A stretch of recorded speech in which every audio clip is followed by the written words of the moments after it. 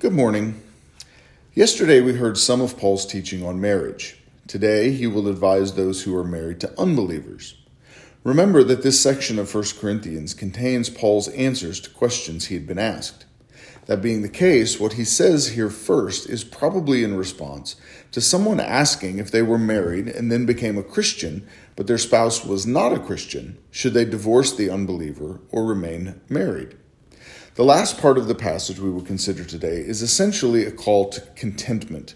This is a good word because so often in life our problems can be boiled down to a lack of contentment. Listen now as I read 1 Corinthians 7 verses 12 through 24. To the rest I say, I, not the Lord, that if any brother has a wife who is an unbeliever and she consents to live with him, he should not divorce her. If any woman has a husband who is an unbeliever, and he consents to live with her, she should not divorce him. For the unbelieving husband is made holy because of his wife, and the unbelieving wife is made holy because of her husband. Otherwise your children would be unclean, but as it is, they are holy. But if the unbelieving partner separates, let it be so. In such cases, the brother or sister is not enslaved. God has called you to peace. For how do you know, wife, whether you will save your husband? Or how do you know, husband, whether you will save your wife? Only let each person lead the life that the Lord has assigned to him, and to which God has called him. This is my rule in all the churches. Was anyone at the time of his call already circumcised? Let him not seek to remove the marks of circumcision. Was anyone at the time of his call uncircumcised? Let him not seek circumcision. For neither circumcision counts for anything, nor uncircumcision, but keeping the commandments of God. Each one should remain in the condition in which he was called. Were you a bondservant when called? Do not be concerned about it. But if you can gain your freedom, avail yourself of the opportunity. For he who was called in the Lord as a bondservant is a freedman of the Lord. Likewise, he who was free when called is a bondservant of Christ. You were bought with a price. Do not become bondservants of men. So, brothers, in whatever condition each was called, there let him remain with God. Paul begins by stating a general principle. He says that it is him, not the Lord, which means he is not basing his answer on a specific teaching that he had received from Christ. That does not mean that we need to call into question what Paul says, since we believe all of Scripture is inspired by God. The principle is very simple. If a believer is married to an unbeliever, and that unbeliever consents to remain in the marriage, the believer should not seek a divorce. Paul now offers the rationale for his teaching. Paul gives two reasons why the believer ought to remain with the unbeliever. The first is because the unbelieving spouse is made holy because of the believing spouse. Paul is not saying that the unbelieving spouse is saved by their connection to the believing spouse. The most fundamental meaning of the Greek word used here is set apart. What Paul is saying is that the unbelieving spouse is put in a unique position to be exposed to the gospel in a much deeper way, since they are in the same house with a believer. The second reason that he gives is that their children are clean and not unholy. Paul uses slightly different words to describe the effect of a believer on their children. He says that children are clean and not unholy. Again, he is not talking about some magical transference of salvation. Paul is talking about God's covenant relationship with his people. Throughout Scripture, God deals with his people through a covenant promise, often within families. Those who receive the promises are believers and their children. Children raised in a Christian home are not perfect, and they're not guaranteed of salvation. But they are related to God in a unique way and have greater access to the truth because of their parents. If the believing spouse leaves and their children remain with the unbelieving spouse, that connection is lost. But there is one more pressing question. What if the unbelieving spouse leaves? Paul says, let them go, and that the believer is now free. I believe he means free to remarry, since earlier he said that the one who was divorced needed to be reconciled to their spouse or remain unmarried. This is a change from what he said in that particular circumstance. Paul then ends with a word of hope and encouragement. There is hope that God will use the believing spouse to bring the unbelieving spouse to faith. So if you're in that situation, hold on to that hope that God may use you to bring your loved one to faith in Christ. Now we go to verse 17, which seems like a significant digression from where Paul was previously, but in reality it is not. In verse 17, Paul says that after a person gets saved, they should lead the life God assigned to them before they were saved. In the context of his discussion on marriage, he is saying, if you were married before you were a Christian, stay married. But it extends to all of life, not just the marriage relationship. And we see this sometimes when a person becomes a Christian and immediately thinks they need to quit their so-called secular job and become a missionary or something like that.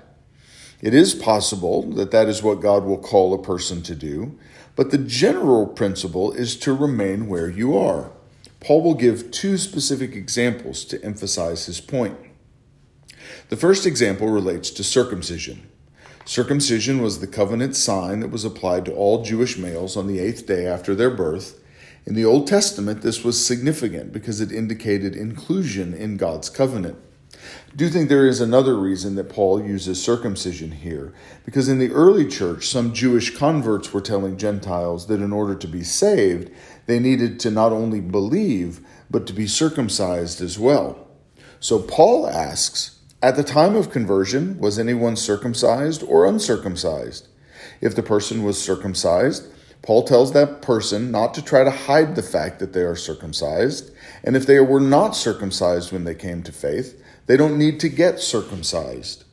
Paul then says that circumcision and uncircumcision are nothing, but what counts is keeping the commandment of God. The external rite isn't what matters. What matters is a heart that is changed by grace, that responds to God in obedience. The second example Paul gives is that of a slave. The kind of slavery Paul is talking about is not the slavery that existed in the American South prior to the Civil War. The term Paul uses here is bondservant.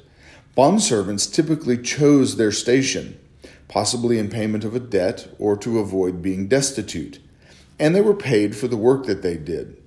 Bondservants were usually able to buy themselves out of slavery at some point as well. But that doesn't mean it was desirable. Generally, bondservants weren't treated very well in society. Paul says to that one, to that slave, that bondservant, don't worry about it. Freedom from sin does not mean that the slave ought to expect physical freedom. He tells them if they're able to gain their freedom, they ought to pursue it, but that they also need to understand the greater freedom that is offered to them by the gospel. What about the one that was a free man when he was called? Paul says that they are to recognize that they are slaves of Christ, and they should not become a slave to men. Paul understood that freedom from sin is a much greater freedom than the freedom that is prized in the world. Paul concludes this section with the refrain he has used throughout. In whatever condition you were called, remain there. But he does add a little more this time. He says, let him remain with God. Ultimately, our condition in life is determined by our union with Christ. When that relationship is primary, we can be content in whatever else we have been called. Today, I want to pray for our school, for our board as they continue working through the process of looking for a head of school. We pray that God would grant them wisdom. And we also want to pray for Amy Metzger as well, as she has taken on the responsibility as the interim head of school.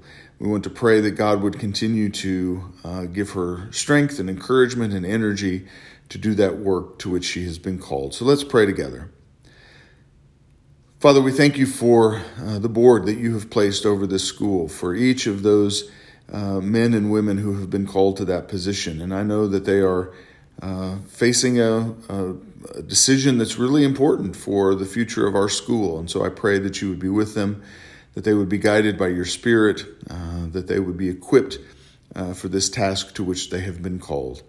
And I especially want to pray today for Amy Metzger. I know that when she agreed to be interim head of school, we didn't know anything about COVID or any of the difficulties that would go along with having school in the midst of this pandemic. And so I prayed for her. I just lift her before you, ask that you would give her moments of encouragement and strength, and that you would equip her, as you already have, but you would continue to equip her to do the work that she has been called to do.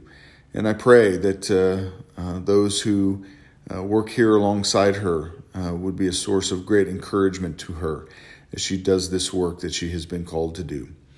Father, thank you for this day. Be with us. Help us to do all things so that the name of Christ might be uplifted and glorified. And we pray this in the name of Jesus Christ, our Lord and our King. Amen.